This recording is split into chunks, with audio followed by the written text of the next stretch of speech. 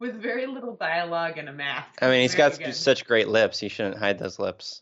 I'm as mad as hell, and I'm not going to take this anymore. So you lie to yourself to be happy. There's nothing wrong with that. We all do it. We all go a little mad sometimes. Come on, if one of you nuts has got any guts. Let's put a smile on that face. You're only as healthy as you feel. Listen to me! Listen to you by what right? Because I have a right to be, and I have a voice! Ladies and gentlemen, welcome to Pop Culture Case Study.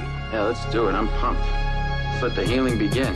All right, hi everyone. Welcome to another episode of Pop Culture Case Study, where we analyze pop culture from a psychological angle, a part of the Following Films Network. So this week we have a couple of return guests. I have both of the hosts of the Joy Sandwich podcast. So thanks, guys, for being here. Well, thank you for having us. Yeah, man. Of course. Very excited to be here. Of course, it's been a while, so it's good to have you back. So in case we have any new listeners since the last time you were here, why don't you guys tell them about your podcast and where they can listen to it? Our podcast is a smattering of joy. That's not the name of it, although that's our spinoff. But no, We have a spinoff? Our Been holding out on me, Our Jessica? podcast is called Joy Sandwich, with a smattering of joy, and a smattering of misery sometimes. So, you know, if you're like a little cynical about the joy, you could still give a listen. I think it's still enjoyable for both people, types of people. And it's got myself and Known, and we talk about a lot of things that make us happy, but then which end up being books, movies, TV. And media of all kinds, and then we also talk to other people and about their joys and what they enjoy in life and keeps them happy. And sometimes I get converted, like I get really excited about wanting to love their joy. And sometimes, like in running, I have no interest whatsoever ever converting to running. Nice. But we recently had on, tomorrow's episode, as of this recording, we had on Jacob Haller. We talked about the joy of songwriting, and, I've never done any songwriting, but I do some writing, and just, kind of made me want to do some songwriting, so it's very... He does do songwriting. It's very inspiring. Our show is very inspiring for people. That's what you should know. Let me just throw that out there. Known songwriting is very off the cuff and a lot of puns involved. I mean, a lot of repeating of the same word. Tones. Singing to my dog. Yeah. But yeah, Joy Sandwich. We're at Joy Sandwich on Twitter. We're on Patreon, which is fun, and all that stuff. You can listen anywhere you listen to podcasts. Nice. All right. So this week we already covered another World War II epic. We took a look at Saving Private Ryan, where we had Andrew from the AB Film Review for that. So our new release, of course, this week is Christopher Nolan's Dunkirk, which I think made something like $55 million in the U.S. box office, $100 million worldwide. It's doing quite well. It's kind of the big release of the weekend. So I wanted to start off talking about what your experience with Christopher Nolan is like for you, because there's been a lot, especially if you spend too much time on Twitter and online, there's this kind of attitude about, he's not that fucking great, going around about Christopher Nolan. And this happens anytime there's a director who does really well. There's always some people out there who have different opinions, and some of them are being honest, and I think some of them are being killjoys, and sometimes it gets hard to tell which is which. So what is your general opinion of Christopher Nolan as a director kind of going into Dunkirk? Well, I just first want to say, I despise sort of that jerk reaction to anything that the internet has. That thing you like, one thing, it's not that great. I have to posit another theory or shit on your parade, which I just dislike immensely. We can all have our opinions. I think that's fair. Anyways, my experience with Nolan, I love him. I find him one of the sort of best working directors today. He has a style that he works in the superhero genre with the Batman films. He's worked in thriller genre, but all of his filmmaking, there's a through line of a kind of a deep philosophical take on sort of perspective and humanity and stuff, which I really am drawn to, and I love that about his work. And it's the same here with Dunkirk for sure. How about you, Jessica? So I really enjoy what Christopher Nolan has done. I think partly the reactions of him I think are sometimes a reaction to, he sometimes says things that rub people the wrong way. Yeah. Like, and he's very opinionated about what he thinks. Let's face it, he's like, if he was not a director, he'd probably be on Twitter making all of those statements himself. It's quite possible, yes. He's got very specific ideas of what he thinks should be filmmaking and could be. And I think that makes for a good filmmaker. I mean, while I don't necessarily like that as a human being necessarily, I wish he would be a little softer at times. I think that having a very unique and very, not unique, but very specific point of view and wanting to reach that at all costs, I think makes for a strong director, right? And so I think I started with Memento. I really loved that film, and in a lot of ways, and at the time when I first watched it, I was like, it kind of got me really excited about film again, right? And storytelling, I think, because it's kind of an interesting story and thinking about film in different ways. So I've really enjoyed. I'm always willing to give him a shot and see what he's got to do, what he can do, and I was excited to see Dunkirk. Nice. Yeah, I come from a pretty similar perspective. Like, Nolan, you mentioned this idea of all these different genre films, and I think that's the most impressive thing about Nolan is he does have this thorough line. Like, there's a definite philosophy there, but he can kind of take it anywhere he wants. Like the fact that someone can make a movie like Interstellar and a movie like the Batman movies is kind of awe-inspiring. Like, whatever you think about those movies, whatever your reactions to it is fine. But, like, the fact that he's made, I mean, outside of the Batman franchise, he's made 6 movies that are all extremely different.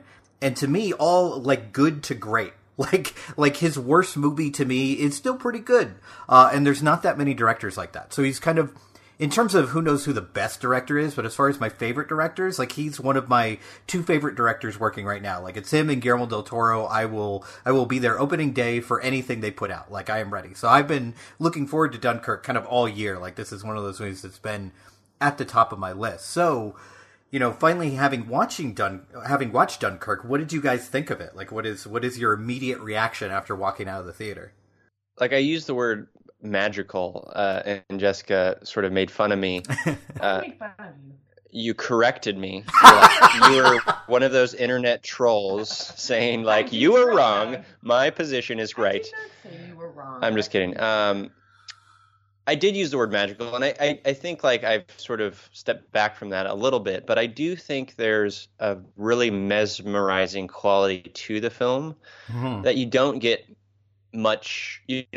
elsewhere. I find there's this style and the way it was edited. Like, I sort of described it as, like, as the viewer, you're kind of almost like a god-like figure, just sort of looking over like a topographical view of what's going on. You're sort of, let's focus on this part of the story, and then let's jump over here, like back in time, and let's jump. Like, there was this weird sort of mesmerizing, fluid storytelling aspect that I found super intense. Like, and one of the things I loved the most about it, I'll just say this real quickly, is that I'm not a huge war film person, but I like great storytelling, and the thing that I do not like about war films is, like, all the behind the scenes, like in the war room or whatever, all that bureaucracy, the planning bullshit, like that stuff I'm not for. And so this having, I don't know if that's a spoiler, but no, it's not a spoiler. This, like, having none of that was right up my alley. So I was pretty mesmerized by the movie. Yeah, that's one of the things I love most about it, actually, is this. Yeah. Like, it's funny, because I think you looked at it in a very different way than I did. You had this kind of omnipotent look at it, like, kind of, I'm looking over this, and I didn't feel that at all. And I think the reason I didn't feel that is because you never see the enemy in this movie. You never see their faces. Yeah. Even the scenes that are taking place in air, you know who the bad guys are clearly. You know where the torpedoes are coming from on the water. You know where the bullets are coming from on the ground. But because they never showed the enemy, the Germans in this case, I felt like I was constantly with these men, like whether on the beach or in the cockpit or in the boat. And that was terrifying. Like throughout this entire movie, like I cannot remember a movie experience that gave me so much anxiety, like ever in my life. Like, and some of it is the score, some of it's this like ticking clock that's always going on that is going to be ingrained in my memory forever. I think the last movie I had a physical reaction this strong was the first time I saw Mad Max, but that was like in portions. Like there's definitely there's some lag in that movie, not as far as the movie lags, but as far as my anxiety levels. But in this, like, there's never a moment to relax. Like, it throws you into the movie with bullets being around this character's head, and it really doesn't let up until the very end, until the credits roll. And I was just like, I'm glad this movie isn't any longer. Like, if this movie was a 2-hour-long movie, I don't know if my heart could take it. Like, I was just like, I cannot deal with this. And I actually saw someone online refer to it like, it's like a silent movie.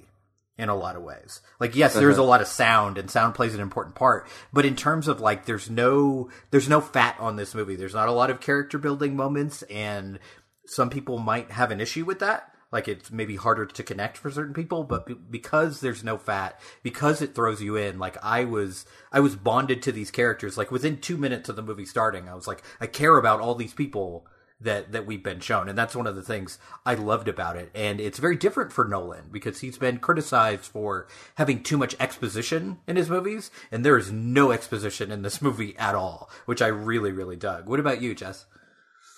Well, yeah, which I think that kind of in some ways reminds me of Memento, which I think has no exposition. I mean, it's like you just find out as you go, right? Like it's that time, like, and especially the fact that he plays with time so much in this movie.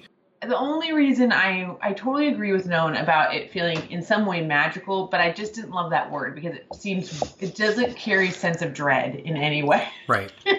It doesn't carry exactly what you were talking about, which is, it's like, it is magical. Like it's almost like he split me.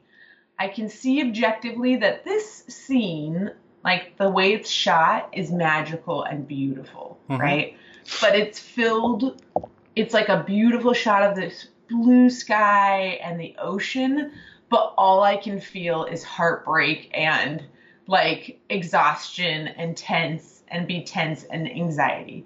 And I think that that's a nice juxtaposition, right? The beauty of this place and the beauty, I mean, even the houses, and you see it and you go, what a surreal, absolutely surreal moment in time. Like, to have, and for us, and so this is the part where I like this kind of, I know said that godlike, and you say this personal, and I almost feel it's this kind of, so there's this book called The Book Thief, and there's a movie, I haven't seen the movie, but the book, and so the book itself is told from the perspective of death, and how death is haunted by humanity.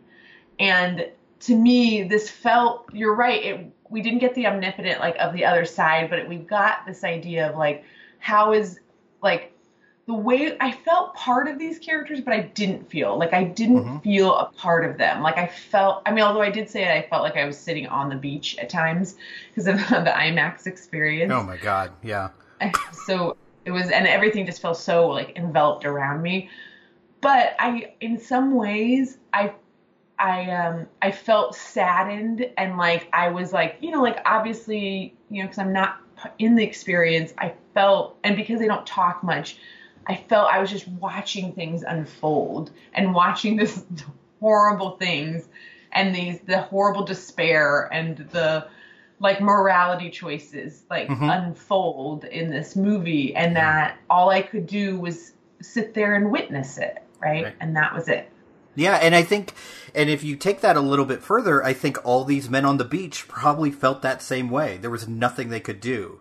They're trapped in the situation, and they're just watching these things unfold, and they are helpless. All these men with guns, 300,000 of them, and yet there's nothing they can do but hide and hope for some miracle that may or may not ever occur. Like, I was just like, I kept being struck by that through the entire movie, is that there's all these all these men, especially these young men who feel like they could do anything, and now they're put in this position where now they know there's nothing they can do but wait and hope. And I think you get that throughout the movie.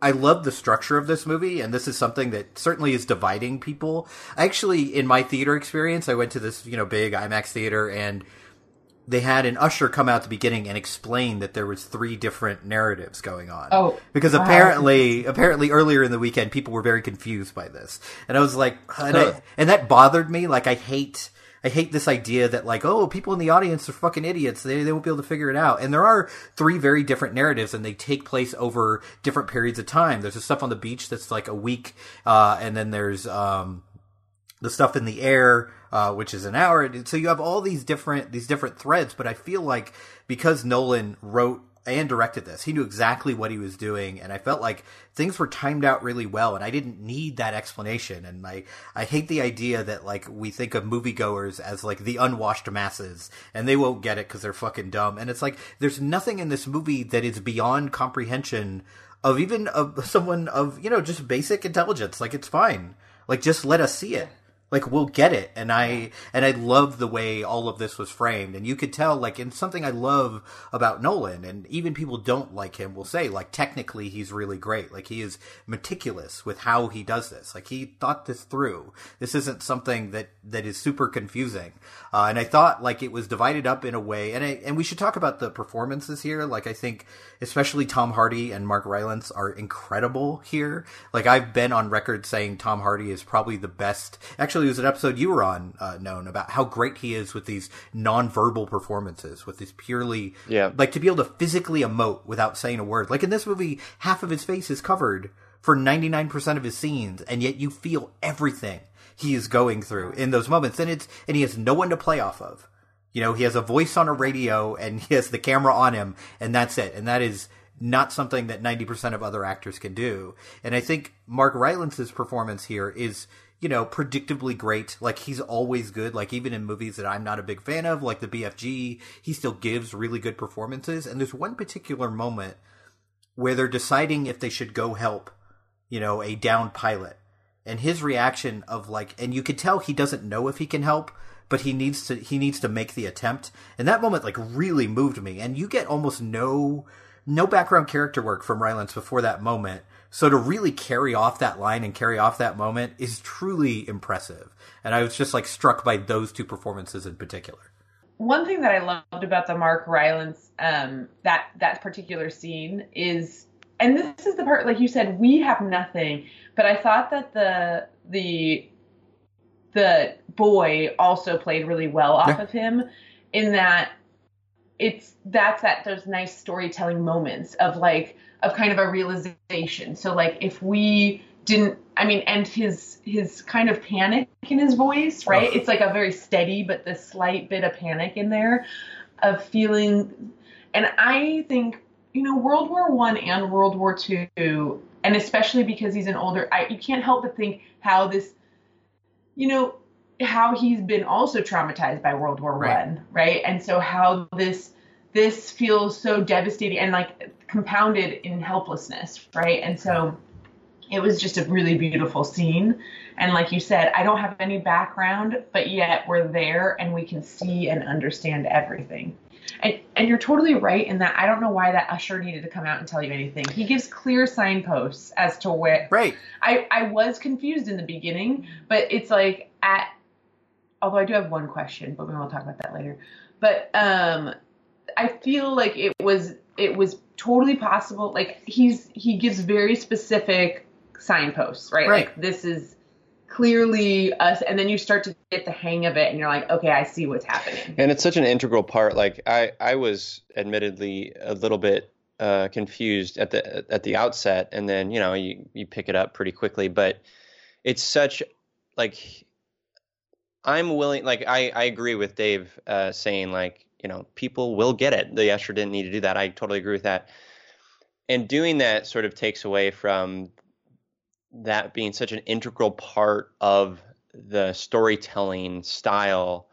And going back to like Mark Rylance's character and him sort of rescuing that pilot, and and how we are seeing like different sort of perspectives of that, like over like the period of, the hour and 45 minutes or whatever. Like that's such a, I don't know the word to describe it, but that's such a holistic, or like you're just getting all these different perspectives and different angles about how important each of these sort of facets of the war are. You have like the civilians, you have the folks on the beach, you have the people in the sky, and it's Navy and air, and it's all like so like beautifully pieced together. It's and you get the astonishing, right? Like the frustration. Yeah. The three factions and how they are treated somewhat differently, or there seems to be hierarchy within there, right? Between Army, Navy, and I don't know if England is the exact same way, but I think there is some. There was a fun line, from what's his name, Kenneth Branagh, about being in the Navy, where he I get it, yeah. And you're right, and the civilian aspect of it, and the helplessness, and the feeling of, so that he does a very, really tight, short movie. He gets all four of those, which is pretty amazing. Yeah, I also like how it reflects, and this is in the trailer, so it's not really a spoiler, that they use that Winston Churchill speech. We'll fight them on the beaches, we'll fight them in the water. Like, it actually represents that on screen. Like, we have all of that within this 100-minute movie. Like, he's managed to include so much. It also makes me happy that there's not a bunch of dialogue about how great things are or how terrible things are. I like the fact that he just shows you, and he allows you to make your own decisions about war, because there's definitely some mixed messages here about war. There's definitely some moments, especially near the end of the film, that are very uplifting. But there's also this terror and this dread and this uselessness throughout the other 99 minutes of the movie. And it kind of leaves it up to you. Like, what do you think? Do we really have allies? Like, there is a sequence in the hull of a boat that is, that is kind of, it torments the viewer and makes you wonder, like, okay, what would I do in that situation? Like, how, and none of these people are really my friends, but who's more of a friend than the next person, and who can we trust and who can't we trust? And it creates a lot of interesting thought processes in the viewer as well as with the characters, which is not an easy thing to do in a movie like this. And a lot of war movies, I think the weakness of them in general is they're very black and white. Like, these are the enemies and these are the good guys. Yeah. And sometimes there's a little bit of gray area. But the truly great war films will have that gray area. And I think this manages it without extensive character moments, without, rousing speeches from commanders or people, crying that they're going to die. Like, there's none of these over emotional moments. It's just like, this is the situation we're in and we're just going to have to deal with it. Yeah. I mean, war is gray. I mean, how could it not be? Right. This is not. It's just all dark. This is not a Mel Gibson film. Yeah. Right. It's not Braveheart, where we're just going to follow this one guy and he is a hero. And I think we have that in a lot of war films, where we're just like, we follow one character and they come in contact with these other characters, and we always lean on this one good character. And this, there's really no one to lean on. All right. So I think at this point, we're going to jump to spoilers in a minute, but I just wanted us to all have like kind of our last words before, some people might not listen to spoilers, although this is a hard movie to spoil. I legitimately think this is a great movie. I walked into this kind of had my guards up a little bit, because, I mean, this movie could not be more well received critically. I just looked recently. I think it's got like a 95 on Metacritic. Like, the average score is a high A. So I was kind of like, okay, let's tamp down the expectations a little bit, because, you hear words like masterpiece being thrown around and best film of the decade and all these kind of things. It's kind of like, okay, I don't want to go in like that, but this is to me a legitimately great movie. And this of course comes from a fan of Christopher Nolan. I was ready to like this, so you should take that into account. But I also think this may be his most difficult to access movie. It's definitely in a lot of ways his kind of art piece. Like, he's not going to cater to audiences who may or may not get what's going on. He's just going to kind of throw you into the action and see how the audience handles it. But I definitely highly recommend this movie. But what about both of you? Yeah, I agree. I think it's great. I think that it's a movie that needs to be seen because it's a war film that embraces the gray. And I also think it needs to be seen in IMAX. If you can afford it, like, you should see it on as big a screen as you can. It is an immersive experience. Absolutely. Like, just like he really takes advantage of the wide format, and it's pretty astonishingly beautiful. So I highly recommend it. I would recommend you go see it in theaters pronto. Yeah, I agree. I recommend this film. I think it is. I will say I did tell my dad that there is a timeline. So even though I said my viewers aren't that dumb, you think your dad's dumb, is what you're saying. The truth comes out. No, but I also wouldn't have. I really actually want to rewatch the film because I want to pay attention to that more. And so the reason I just told him, all I said to him, I said it is, and my dad does sometimes get weirdly confused by time things. So I just know his history as well. Sure. But I would have been upset if someone told me that, because I like the experience of feeling it. Right. And we may have spoiled that then. But yeah, I highly recommend it. I think you should definitely go see it. Nice. Sure. All right. So now we're going to go to spoilers. Spoilers? What? Read ahead, spoil all the surprises. Not peeking at the end. Isn't travelling with you one big spoiler? That's classified. It's what? It's classified. I could tell you, but then I'd have to kill you. So one thing I wanted to bring up is kind of the reveal of the French soldier. So how do you guys feel like that was handled? Like, was it a shock to you? Is it something you saw coming? And what did you think of the scene that kind of came right after that reveal? Well, it wasn't shocking to me that he was someone he said he wasn't, or that's not how you say it. He was someone that we thought, yes. Yeah, exactly. He was a mystery, and that was planted, when we see him burying this body on the beach, and so there's something going on there. But we also throughout, leading up into that boat hole scene, he's doing some pretty great things. He's saving people, right? And then it's revealed he's a Frenchman. And that whole scene, we talked about the boat hole scene. It's pretty hard to watch. Maybe I missed it, but like all of a sudden he's drowning. And I don't know how that happened exactly. Did he get hooked? Like, I didn't see that part of it. Like, the way it was shot is like, I guess Nolan showed it real quickly and then just showed him struggling, but didn't like, a lot of times filmmakers will go back to like the leg caught, and he didn't do that. And so, I assumed he was hooked, but yeah, that sucks. That totally sucks. I feel like that's what makes this movie less romantic, right? This ending is that, for one, that whole conversation I think really highlights essentially, and they do it a little bit with an earlier scene of them trying to get like onto earlier boats, as some of the Frenchmen are trying to get onto boats. Right. And so you see that there's definitely that the British are focusing on the the English are focusing on the English. On getting them off the island. Off the island of Europe. Off Dunkirk first. And then I think that this is, so if he essentially had to die to show that this is I feel like that's what's happening. That's what happens to the French.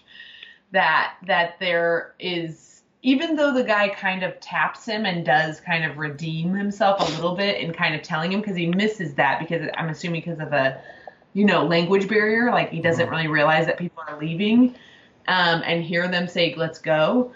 But I think that the reality is that's where the French are staying, is that they're drowning on Dunkirk and that they're not necessarily going to make it off. kind of thing. And I'm not really sure. I don't know the history of Dunkirk, so I don't know if that's what actually happened. But that was kind of my take on it. Yeah, I also, kind of tied into that. I really like that we have an ending with Kenneth Branagh's character where he's decided, even though he easily could leave, that he's going to stay and help the French.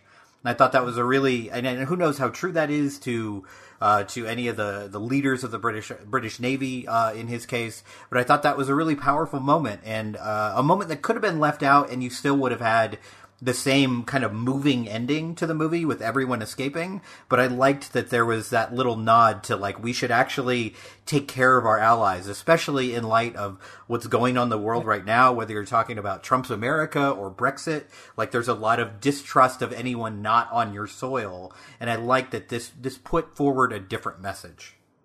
Yeah. And it showed that tension, though, between it as well. That right. That there is a minority of people who are not a minority necessarily in reality, but a minority in there that are willing to stay back with them, right? That there is he's alone as they move down, and you're right, it's a very kind of triumphant decision, and very admirable, but at the same time he's being left, right? Like there's a feeling of kind of still that dread of like, oh well, he's not going to make it, kind of thing, right?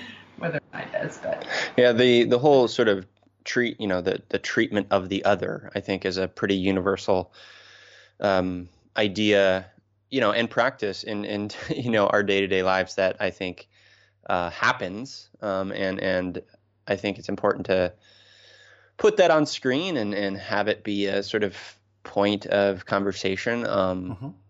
However, like horrific it is, like I think that was a pretty pivotal scene, and I think pretty realistic, so.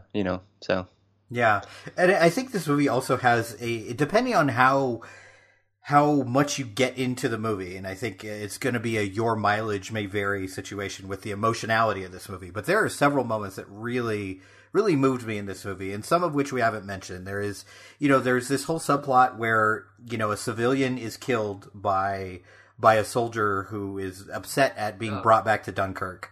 And I love the arc of that situation, how at first it's like, no, he's not okay, and I'm not going to spare your feelings. And I love that even though this person has died, and at the end, the soldier comes back and says, like, is he going to be okay? And I think, and he's lied to, and says, like, yeah, he's going to be fine. And it was a really touching moment for me, because there's nothing to be gained by putting another death on this man's conscience, because it's not something he did, out of this venom. It was an accident. It was something terrible that happened. And also the moment in the newspaper of that kid being hailed as a hero at Dunkirk, I thought was, and that really worked on me. And that's a character, it has maybe 10 lines, maybe 5 lines in this movie. And yet by the end, I was like, I was getting teary eyed at the thought of this, at this boy, this young man being remembered in that way, because the people around him cared enough to make people remember.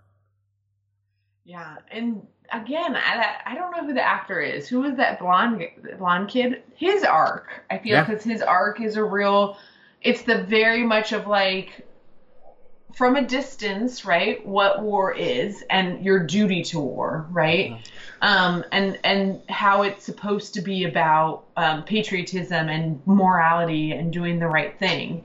And then how that kind of breaks down as the atrocities, even in that quick time period, kind of break him down, not in his morality or he still has those values, but an understanding of that things aren't so black and white, right? Yeah. Like that this isn't this guy not wanting, and the dad is the one, Mark Rylance is the one that really kind of exposing that to him in a way and being that voice, because he clearly respects him, and so he says he's not himself, the soldier that comes, and I think as they kind of work through that story arc, it was a really, I didn't see it coming. I expected him to say he's dead, right? To his face.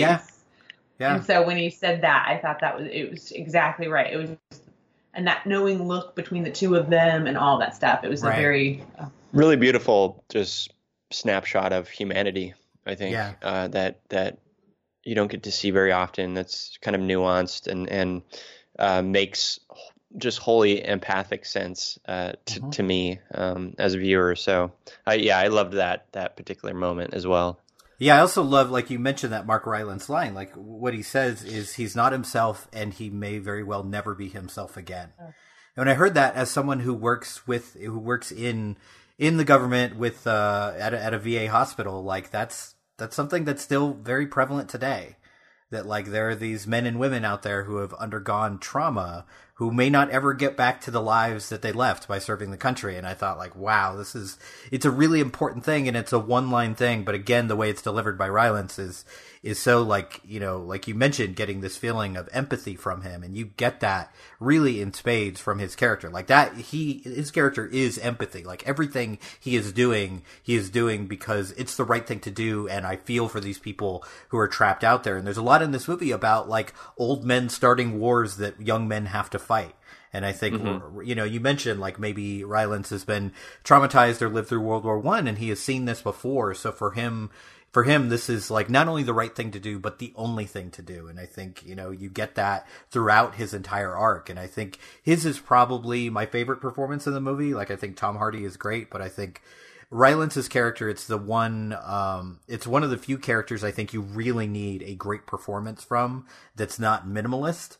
And I think he really delivers here, and I hope that a lot of people see this, and a lot of people already are, and I hope he gets, like, some serious consideration when it comes to awards time, because not every actor can pull off what he pulled off.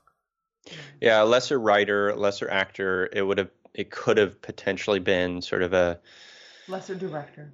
Yeah, it could have been just potentially just like cookie cutter, like rah hero type bleeding character. Heart. You know, and it's so much more nuanced than that, and I like that. Awesome. Go ahead.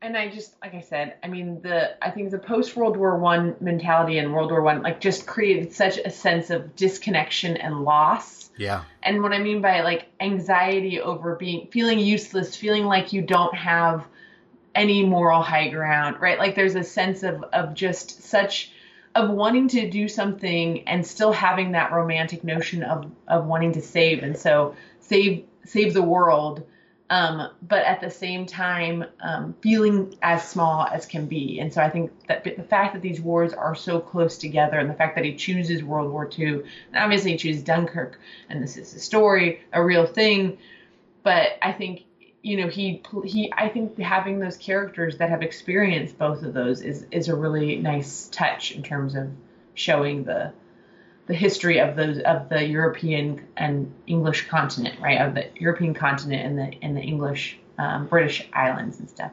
Can we talk about, just real quick, Dave, Tom Hardy's character? Sure. His sort of gas going away. You know, he has no more fuel. And him just sort of coasting back and forth, and then, like, coming out of nowhere and, like, taking down that other plane. Yeah. And then him, like, knowing essentially, like, okay, you know, this isn't going to end well for me. Right.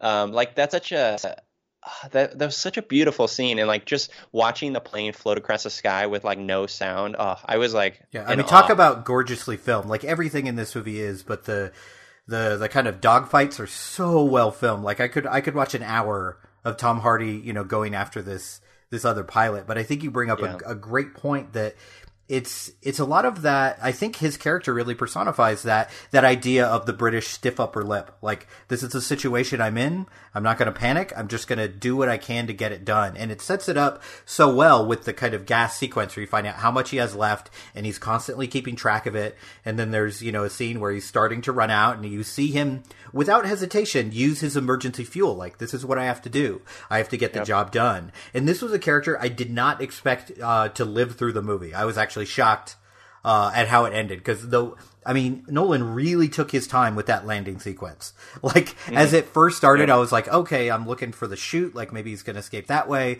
And then you have the whole very extended sequence with the landing gear not coming down on time. But that, like, you know, I mean, the whole movie is tense, but that sequence, I was just like, and the whole time I was like, I don't know what's going to happen. I don't know if he's going to crash and burn. I don't know if he's going to survive. I don't know if he's going to use the parachute. But that stuff was all really, really well done, like from a writing, a direction, and a performance standpoint. Totally. And then, we see that it's the precursor to Bane in the end. Stop it. The man is good with the mask on. What can I say? Like, he really... He can With make very it little work. dialogue and a mask. I mean, he's got such great lips. He shouldn't hide those lips. That's true. That's a very good point. I agree with that. Thankfully, by the end of the film, he does take off the mask, so you get at least 1 or 2 glorious shots of Tom Hardy's face. So we get that. Yes, indeed. Super excited. All right. So that's it for our review. So one more time, why don't you let people know where they can find you online and where they can listen to Joy Sandwich? Sure. We're on Twitter at Joy Sandwich, patreon.com/Joy Sandwich. We're on Facebook, Instagram, all Joy Sandwich, and then you can listen iTunes, Stitcher, all those places. So yeah, check us out.